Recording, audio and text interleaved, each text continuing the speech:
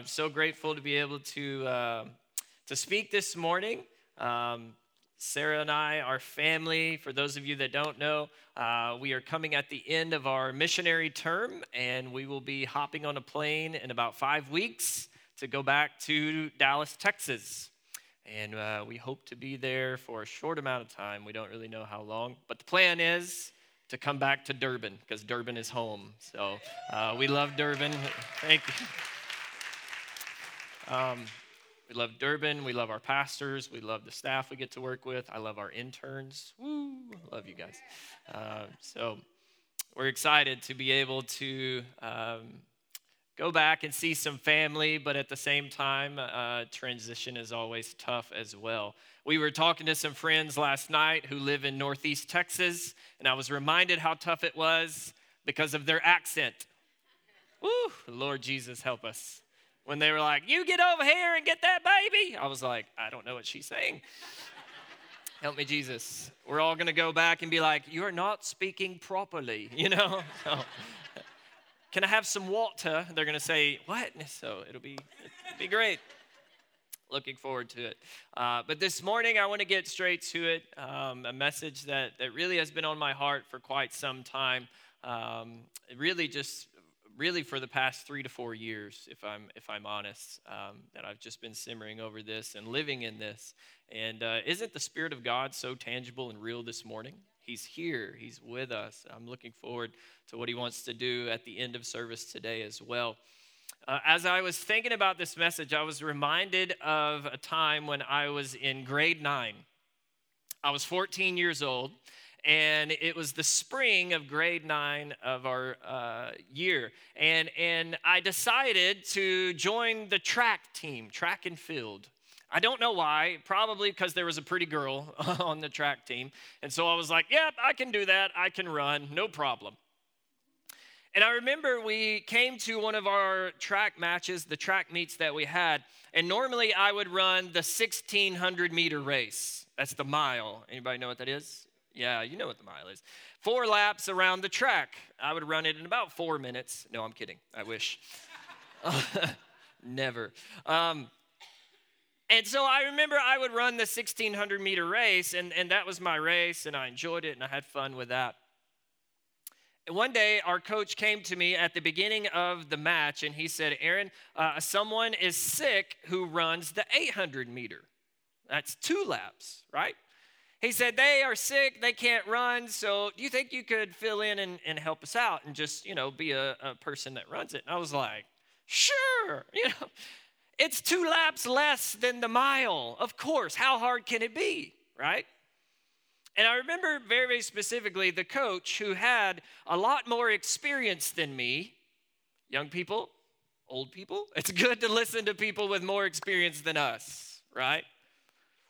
He told me, he said, "Aaron, now here's the thing. You run the 1,600 meter. You run the mile. This is the 800 meter. It's a different pace than you're used to." And honestly, I shrugged him off, and I was like, "Okay, coach, thanks. I think I got this, And I'll never forget, we started the race, and we did 1 lap. And after the first lap, I was in second place. And I was like, man, I'm just trucking along. I'm like, what's wrong with these guys? This is easy. And it was about halfway through the second lap, something happened to my legs. They stopped working. And all of a sudden, all of these people continue to just pass by me, one after another, and I'm just getting slower and slower, and I felt like Rose, "Jack, come back," and I was like, please, what is going on? Because my mind was telling me yes, but my body was telling me no, okay? Anyway, something was messed up. It wouldn't work right. I got to the last 50 meters, and I am in dead last place. And I'm like, I just have to finish this, because by this time, the girls are also watching and laughing, right? Totally backfired on my plan. I get to the finish line, and as I cross the finish line, my legs completely buckle. I go Pee Wee Herman on them, and just like this. I fall down on the track, and I literally cannot move. My friends, two of my guy friends that I had, they had to come, and one come under this shoulder and the other one come under this arm, and they had to literally carry me off of the track, and I never ran that race again. That day, I actually didn't even get to run the mile, even though that was my race that I really, really, really enjoyed. And I learned something, and I thought about it this week, and really have been thinking about it, preparing for this message, that my coach knew what he was talking about. And I underestimated the fact that I needed a healthy pace to win the race. Ooh. I needed a healthy pace that would sustain me for the race that I was in. I don't know about you, but just for me, honest, if I'm being completely honest, when I come into this place sometimes on a Sunday morning and I'm like, okay, God, I really need you today, and I worship you and I love you and I need that intimacy, and I maybe have lacked the pace of intimacy, as Pastor Randy said, throughout the week, and then I just rely on it for Sunday morning. But God is saying to us today, no matter what pace you came in here with, no matter if you're just trucking along and life and everything is great, God says, I'm here. It doesn't matter if you came into this place today and you're limping along and you're just trying to get to the next step. God says, I am here. It doesn't matter if you are crawling and you're just trying to see a finish line, but your eyes cannot see it. God says, I am here. No matter what pace you're running this morning, no matter where you're at in the race, the Lord is here with us. I've been learning that this pace is so important in my life. The speed with which I move forward in life is vastly important. And it's not just a pace that I need to run a race in high school to impress a girl. No. It's a pace that I need to be able to finish well. I need a pace. I need a rhythm. That's what a pace is. It's a rhythm of life that we live. And I love y'all, but I've seen some of you try to clap on Sunday morning, and it's tough. Woo, thank God, Pastor Desra, we need you, right? We're trying hard. We need a rhythm by which we live. We need a rhythm of life by which we do things and we interact with others. And I don't think that I'm alone in this, because it's so easy for us to get caught up in life. And one day you look up and you realize, I can't continue this pace. God, I'm running out of steam. God, I don't feel like I can take another step. God, I don't know how to move forward. We hit exhaustion. We hit burnout. It happens all the time. It happens to me a lot. My body will tell me physically, time to rest, Aaron. And I get sick. And it's like, time to chill. We hit burnout physically, mentally, emotionally. We need a pace of life. This morning, we're going to look at a passage that maybe you've heard before, maybe you haven't, but it's a pretty popular passage in the book of Hebrews. And we're going to look at what the writer says about how we have a sustainable and intentional pace of life. How do we have that? This morning, we're going to talk about the race of faith. I want to read to you Hebrews chapter 12. We're going to start verses 1 through 3. Hebrews 12, verses 1 through 3. It says this. The writer says, therefore, since we are surrounded by such a great cloud of witnesses, let us throw off everything that hinders and the sin that so easily entangles. And let us run with perseverance the race marked out for us, fixing our eyes on Jesus, the pioneer and perfecter of faith. For the joy set before him, he endured the cross, scorning its shame, and he sat down at the right hand of the throne of God. Consider him who endured such opposition from sinners, so that you will not grow weary and lose heart. So you will not grow weary and lose heart. felt it so strong in my spirit this week as I was praying and preparing that some of us came to this place and you are growing weary and you're growing weary and you're ready to give up and you're ready to throw in the towel. But I came to tell you this morning, don't give up. Don't give up. Keep going.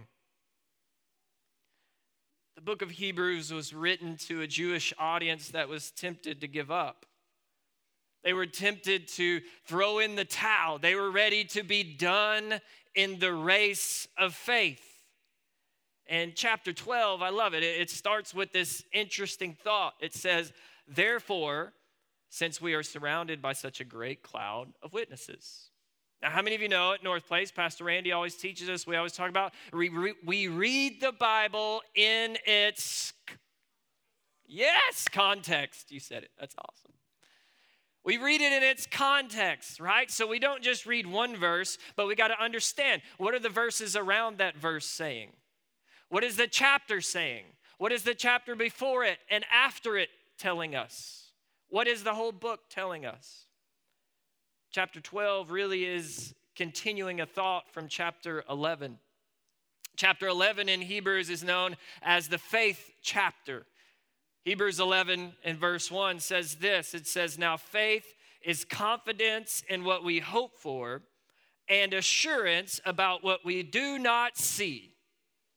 This is what the ancients were commended for.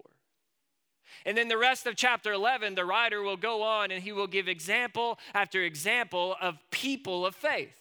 He'll talk about Abraham and Moses and the Israelites and Joshua and Joseph and all of these different people who exhibited amazing faith. But then he gets to chapter 12, verses 1 through 3 that we read. Remember, this was written all at one time. It wasn't separated, okay? And really, chapter 12, verses 1 through 3, it is the pinnacle of the entire section. It's the climax, if you will. It is the very, very, very point, the biggest point, the most impactful point that the author is trying to make. And the writer compares the Christian life to a race. He gives this picture of a race that is being ran. And we got to understand that I need a pace to win the race. The first thing that the writer teaches us about pace is this. It is in the race of faith, I am my greatest competition. How many of y'all like some good competition? Come on, don't be shy. Y'all are competitive. I know. It's okay.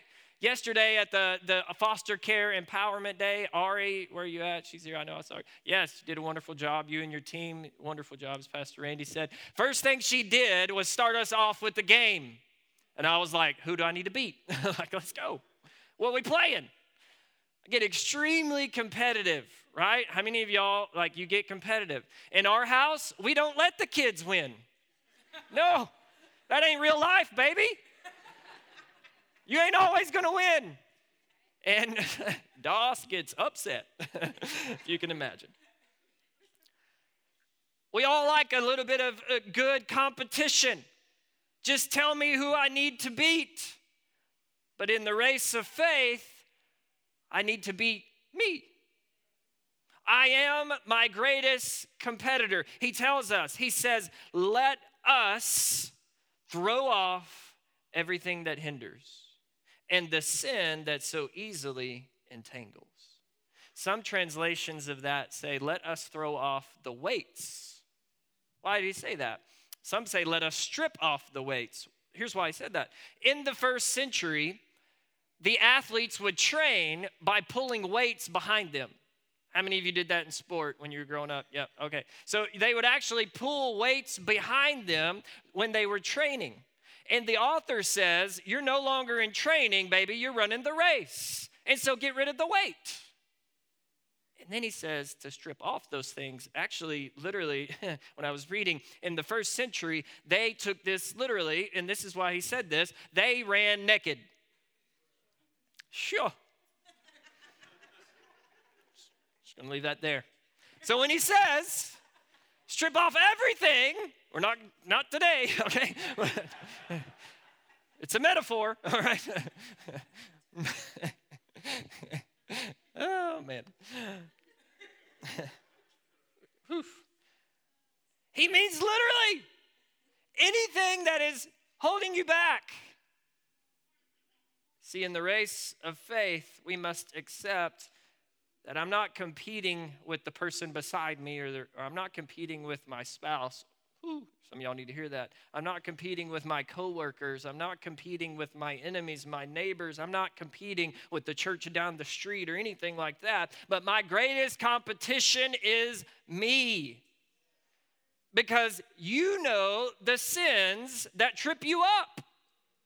Let's deal with that first. He says, the sin. Get rid of the sin. Now, specifically, many commentators, they believe that the writer referred to the sin of apostasy, which was the temptation for these Jewish Christians. And all that means is that they were willing and being tempted to completely turn around on Jesus and say, you're not the Son of God. I'm going to go back to my Jewish ways and practices so that I can be saved.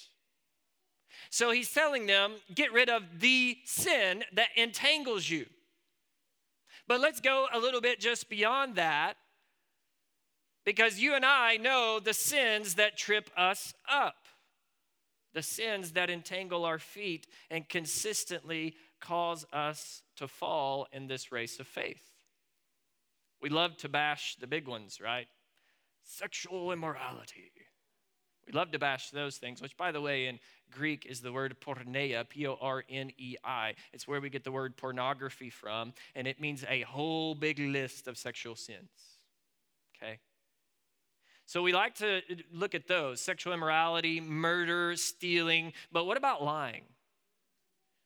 What about dishonesty? Jealousy or hatred, or the one that got me this week as I was reading in Galatians, selfish ambitions. Just looking out for, none of us are perfect. Pastor Randy, man, thank you for your example. He stood up here this morning in communing and he confessed, Lord, if there's sin in me, there's no one in here without sin. No one. We all have things that trip us up. And the temptation is to go and hide, to run from your loving God who is pursuing you passionately every single day. And forgive us, because many times the church has been bad about this, because we just bash and we condemn and we put on shame on people rather than just saying, okay, if you're guilty, but that's okay. Your guilt does not exclude you from his invitation. Many times we tend to think that my struggle excludes me from the invitation of God, but that is nothing that is farther than the truth. Your struggle doesn't exclude you from his invitation. It emphasizes your need for it. It emphasizes the need when I consistently fall in some sin, whatever it may be, that God is not pushing me away, but just like he was with Adam and Eve in the garden, he's calling out and saying, I love you. Where are you? Don't go hide in your shame. Yes, you may be guilty, but I have paid the price for your guilt. So come to me. Come to him today. Don't run and hide in condemnation and shame, but run to your loving Father. Your struggle doesn't exclude you. It emphasizes the need for his love. And it's interesting that the writer not only refers to the sin, but then he says, everything that hinders. In other words, the weights. You see, those weights are the things that cause heaviness in our life. It's the things that you and I are not meant to carry. Not meant to carry them. What is weighing you down this morning that God has not called you to bear? The writer says to throw off everything. I thought about coming up with this list of possible weights, but then I realized I can't come up with everything. He says throw off everything. I can't come up with the list. I don't know it, but here's the thing. I know the one who knows everything. So while I may be my greatest competition as a follower of Jesus Christ, I have the greatest one of all residing in me. Jesus said it. If you believe in me, if you do what I tell you to do, my Father and I will come and we will make our home in your heart. The Spirit of the living God lives in you as a follower of Jesus. And so he can point out to you, what are the weights that you're not meant to bear? It's so important for us to understand, what are the weights that I'm not meant to bear that I'm carrying, but also, what are the things that God has called me to bear and carry? At one point I knew, okay, God, you're leading me to take this course and do my master's degree. I knew God was leading me to that. It wasn't easy. It was hard. It was difficult. It was a weight, but I knew God put me there. He hasn't called me to do a PhD. Thank you, Lord. Please don't speak to that. Don't want to do that. I've watched two great friends go through that. One while planting a church. My goodness, our pastor's a beast. I don't know if y'all know that. Speaking of running and pace, you should ask him. He's ran a marathon. Did y'all know that? Pastor Randy's a marathon runner. I might be my greatest competition, but the Holy Spirit lives in me. So while the flesh may be pulling me one way, and that's the greatest competition I face, the Spirit of God is saying, no. That's just a surface desire that you have. Let me show you what's the greatest, deepest desire that's really going to bring you peace and fulfillment and happiness. The Spirit lives in us. We have a steady pace when we throw off weights and sin. The writer continues on and he says this. He says, let us run with perseverance the race marked out for us, fixing our eyes on Jesus, the pioneer and perfecter of faith. For the joy, catch this, for the joy set before him, he endured the cross, scorning its shame, and he sat down at the right hand of the throne of God. Run with perseverance. Persevere. Some translations of the New Testament will use that word for perseverance and endurance in the same way. They're the same word. Here's what it means. In the New Testament, it is the characteristic of one who is not swerved from their deliberate purpose and loyalty to the faith by even the greatest trials and suffering. You see, in the race of faith, perseverance is only possible with the right perspective. It's only possible with the right perspective. The author says, fix your eyes on Jesus. That's the perspective we have to have. He said that there was a joy set before him. Now, we got to understand, the joy was not the cross itself. It wasn't joyful. It was suffering to the max.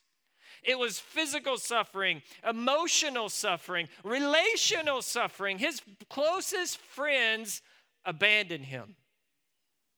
Jesus suffered in his human body.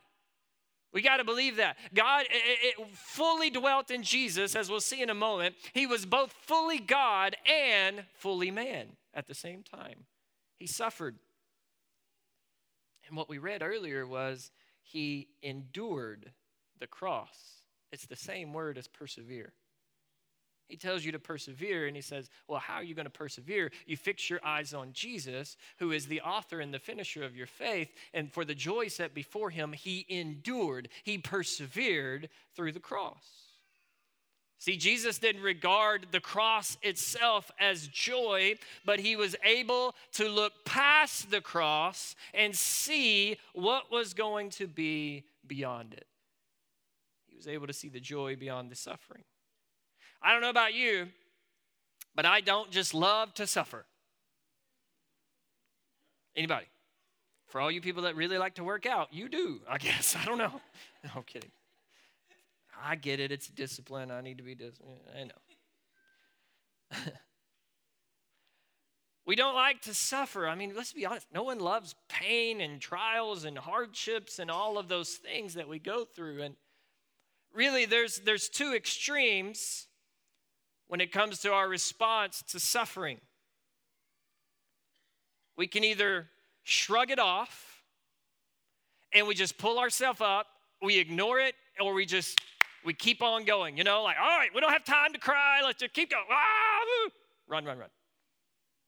Some of us live like that when we suffer, when we face trials or pain, and we don't live in it for a moment to be able to persevere and understand what we're feeling. We just shrug it off and we go in our own strength, and we're never allowing God to shape us through that suffering. We're not sitting in it for a little bit. So that's one extreme. We shrug it off. The other is we're crushed. We give up. It crushes us, and we don't know how to take another step at all. But what Jesus shows us is rather than ignoring or rather than shrugging it off, being crushed, that we persevere and we endure the hardship. Why? Because it is producing something good. You may not see the good right now. You may not even be able to understand the good right now this side of eternity, but God knows what he is doing. And the Bible tells us that he is good. The psalmist says, how does he say that? Because the Lord, his mercy endures forever, and his faithfulness to every generation. Jesus knew the good that was to come because of the cross. Look what Paul says in Colossians chapter 1. What was the good? It says, for God was pleased to have all of his fullness dwell in him, being Jesus, okay? All of the fullness of God dwelling in Jesus. We can't argue that. All of the fullness in God dwelt in Christ. He wasn't just a good teacher. He wasn't just a prophet. He was God. And through him to reconcile to himself all things, whether things on earth or things in heaven. Look at this. By making peace through his blood shed on the cross. He made peace with us. Once you were alienated from God and were enemies in your minds because of your evil behavior. But now he has reconciled you by Christ's physical body through death to present you holy in his sight, without blemish and free from accusation, if you continue in your faith, established and firm, and you do not move from the hope held out in the gospel. This is the gospel that you heard and that has been proclaimed to every creature under heaven, and of which I, Paul, have become a servant. What does all that tell us? It tells us this. How was Jesus able to endure the cross? How was he able to persevere? How was he able to continue? It's because he endured the cross because he knew what it was going to produce. Jesus knew. He trusted his Father in heaven. He knew that he would resurrect and that he would once again take his seat with his heavenly Father. He knew that it would make a way for all of us, for all of humanity, to be reconciled back to God. He had hope. And hope is a powerful thing. Because you see, in this race of faith, the promise of future hope will exhaust present pain. The promise of future hope will exhaust my present pain. So even though right now, baby, it's exhausting, I get it. Even though right now it is tough and it is hard and it's exhausting to you, when you run the race of faith, it can become exhausting. And I don't want to minimize that in any way.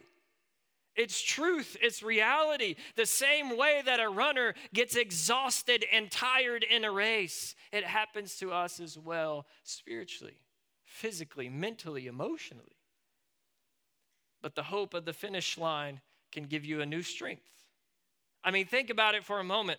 The runner, when they start a race, they don't just wish the race will end, right? They know, if I start this race, that there is going to be a finish line. That at some point, I'm going to come to the end. Listen, as we run the race of faith, even though we will encounter suffering along the way, we can still have hope. And man, this isn't hope like, well, I really hope my favorite team wins their match this week, right? Or I really hope my wife will cook the dinner and the supper that I've been wanting for a while. It's okay, you can laugh, I'm just joking. This isn't a hope where it's like, you know what, man, I really hope load shedding doesn't go to stage whatever, right? Like, wishful thinking. This isn't that kind of hope. This is a different kind of hope. It is what we read about earlier. It's a confidence in what we cannot know. It's a confidence in the one who says, I will always be with you. It's an assurance inside of us of the one that we cannot see. There's an old song, it used to say, blessed assurance, Jesus is mine. Oh, what a foretaste of glory divine. We have a little piece of this hope in us right now, but it's nothing compared to the future hope that we will have when someday all of this is over and we stand before him and he says, well done, my good and faithful servant. He knows it's hard, because he's walked through it, as Pastor Randy talked to us about over the last few weeks when we talked about escape plan in that series. Jesus knows he was tempted in every way that we were as well. But we can have hope. It's a confidence, it's an assurance that we have. Listen, you may have come in here this morning and your pace in this race, it's not very well. Maybe your rhythm's off. You're like, man, I just don't feel like I can keep going. I'm tired. And you're more than just tired. You're weary. You're exhausted. I don't want to minimize your present circumstances. I know it's real, but listen, hear me today. It won't last forever. It doesn't last forever. When you put your faith in Jesus Christ, you have a promise of eternity with him. When you put your faith in Jesus Christ, he deposits his Spirit in you, and the Spirit of God lives inside of you. Paul said, the same Spirit that raised Jesus from the dead, he lives in me. Do we get that? Do we understand the power of the Spirit of God living within us? And it's just a small taste of the hope that is to come, the future of heaven. We will all close our eyes in this life.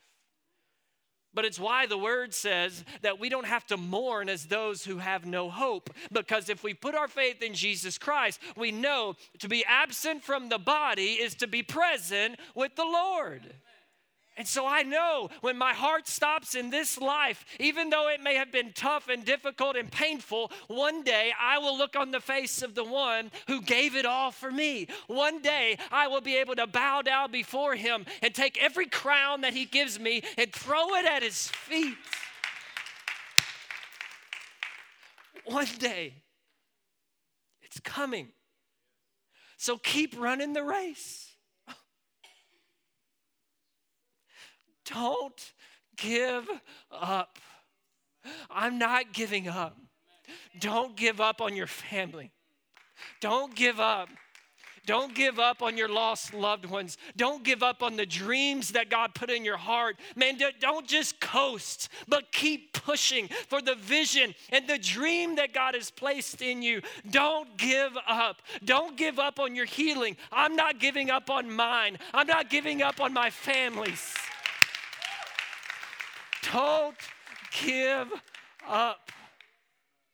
I'm not giving up on my city. I'm not giving up on Durban. I don't care what News 24 says every other hour that it's all going to crap. That's okay. I'm not giving up. Sorry, forgive me for saying the C word.